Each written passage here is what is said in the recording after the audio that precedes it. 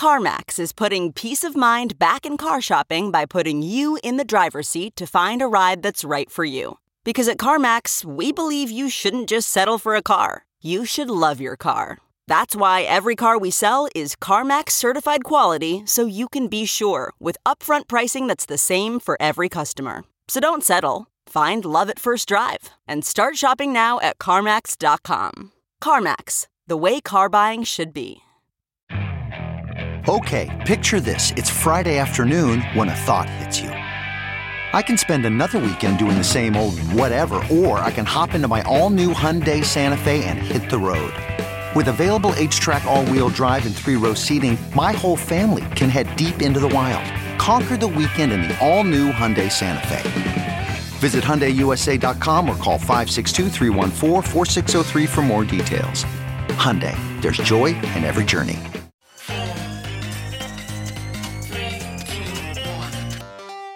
Welcome back to The Breakdown with me, NLW. It's a daily podcast on macro, Bitcoin, and the big picture power shifts remaking our world. The Breakdown is sponsored by Nexo.io and produced and distributed by CoinDesk.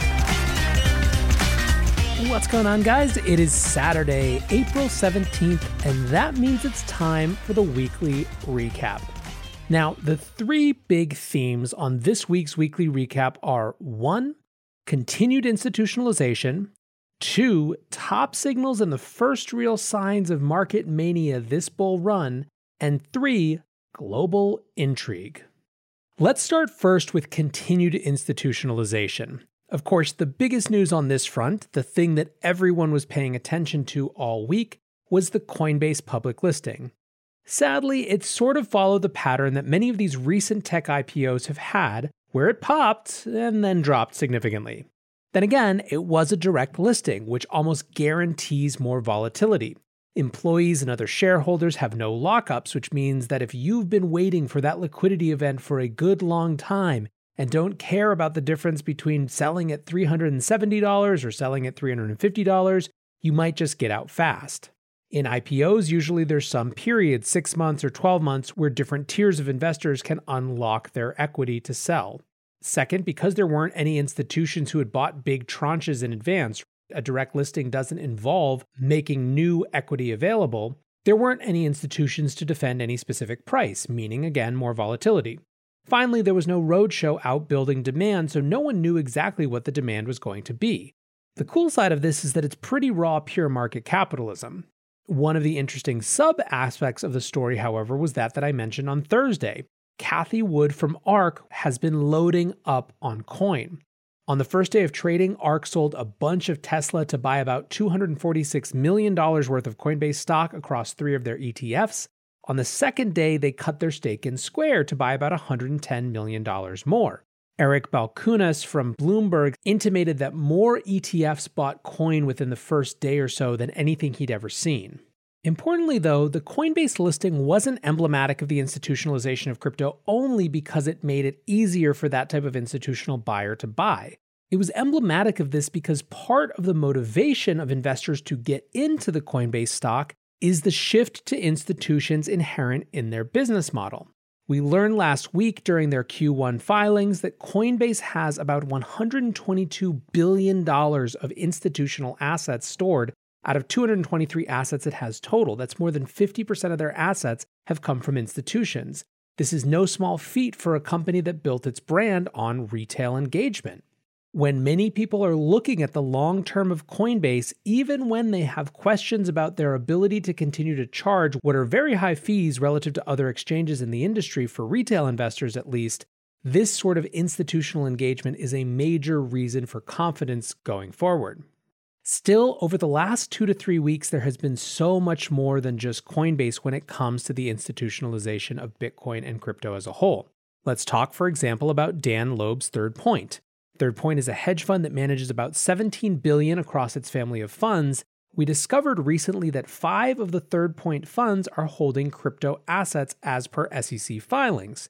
Now, those filings didn't tell us which assets they're holding or how much. However, when CoinDesk tweeted their article revealing the filings, Dan Loeb cheekily retweeted it and said, "Outed as a hodler," and gave himself laser eyes. So yeah, pretty clear at least what one of their core assets is.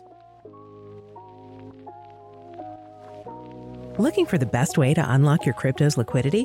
Nexo.io is exactly what you need. Borrow against your digital assets at just 5.9% APR. Earn passive income with yields of up to 12%. And swap between more than 75 market pairs with the instant Nexo exchange. Try the Nexo Wallet app to get the whole 360 degrees of crypto banking. Get started at Nexo.io. Next up, there is Brevan Howard. Brevan Howard was started by billionaire Alan Howard. It was once one of the biggest macro hedge funds in the world, about $40 billion of assets under management at their peak. Now, it had come down quite a bit, but has rebounded to about $13 billion of assets under management after a huge year last year. As of this week, we learned that they are beginning to invest up to 1.5% of their $5.6 billion main hedge fund into digital assets. Now, this one is perhaps not super surprising. Alan Howard is a personal investor in crypto and crypto funds. He's been an investor in Distributed Global, which runs a crypto VC with Singapore's Temasek Holdings, and who will help allocate this new 1.5%. He's also the owner of Elwood Asset Management, which has been investing in the space since 2018. In March, we also learned that Howard was the fourth biggest shareholder in CoinShares, which is Europe's largest crypto asset manager. Finally, Brevan Howard as a firm also recently took a 25% stake in One River Asset Management. So given all that, it seems only natural that the main hedge fund would also start allocating to this industry. Here, however, is a different dimension of institutionalization. Canada has now officially approved 2 Ethereum ETFs before the US approves even one Bitcoin ETF. Purpose Investments and CI Global Asset Management have both received approval to launch an ETF that offers exposure to ETH. Now, there are a bunch of details that I could get into, management fees, Gemini as a custodian, yada yada, but certainly the biggest part of the deal is the implication. Between this and the CME launching ETH futures, there is a lot more credibility to the argument of ETH ascending to a mainstream macro asset alongside Bitcoin. There's also a lot of catching up that the SEC needs to do, and hopefully will now that Gary Gensler is firmly installed as the chairman. But I said this week has 3 themes. Institutionalization was one, but the next was top signals and the first signs of market mania. So let's talk top signals. I don't think it's necessarily fair to call this a top signal, but it is worth noting that Sotheby's did get another eye-popping price for a collection of NFTs by digital artist Pack, $17 million to be exact. Now, NFT mania, at least in terms of prices, has rolled back a little bit over the past month. Celebrity engagement with the space has absolutely not. There were more headlines around Paris Hilton getting involved in the space today. Still, for sure, the biggest thing raising people's "is this a bubble" hackles is the insane rally of Dogecoin. Quickly re-articulating what I talked about on the show yesterday, there are a lot of reasons for this, from TikTokers to Elon Musk memeing about it constantly, to perhaps some renegade energy and cynicism or even nihilism, to who knows what. But whatever the case, the Doge is up like 570% on the month and almost 10,000% on the year. For me, the thing that I am watching more than anything else, I said this yesterday and I'll reiterate it again, does it start to attract normies in? Do people start to get text messages from their moms and aunts and brothers and cousins asking about whether they should buy Doge? I'm all for some ridiculous memeing, but the thing I don't want to see happen is people come in, buy at the top, think it's a fun game, and lose a bunch of money that they couldn't afford to lose. That's the type of thing that sets this industry back years, and we're too close to too much good stuff for that to be the case again. Finally, let's talk a little global intrigue. First of all, Peter Thiel's comments from a couple weeks ago about Bitcoin being a Chinese financial weapon are getting a pretty serious response. In testimony this week, a number of policy advisors said the concerns were overblown. Alex Wong, who's a member of the U.S.-China Economic and Security Review Commission, which was created by Congress in October to evaluate the U.S.-China relationship, said that Bitcoin does not compete effectively with fiat currencies because of its unstable price. Yahya Fanusi, who's an adjunct senior fellow at the Center for a New American Security and was an expert witness in Congress this week, said that Peter Thiel's concerns are overblown. His argument was that Thiel was referring to the computing power to mine Bitcoin being concentrated in China. Fannouzi countered, however, that this won't be an issue due to Bitcoin's decentralized approach. Quote, if there were ever a case where there was so much national security leverage there or disadvantage, it's not like additional mining couldn't be built outside China. Now, if you ask many in the Bitcoin space, exactly what Peter Thiel was trying to get people to think about was adding additional mining built outside of China, perhaps, for example, in the US.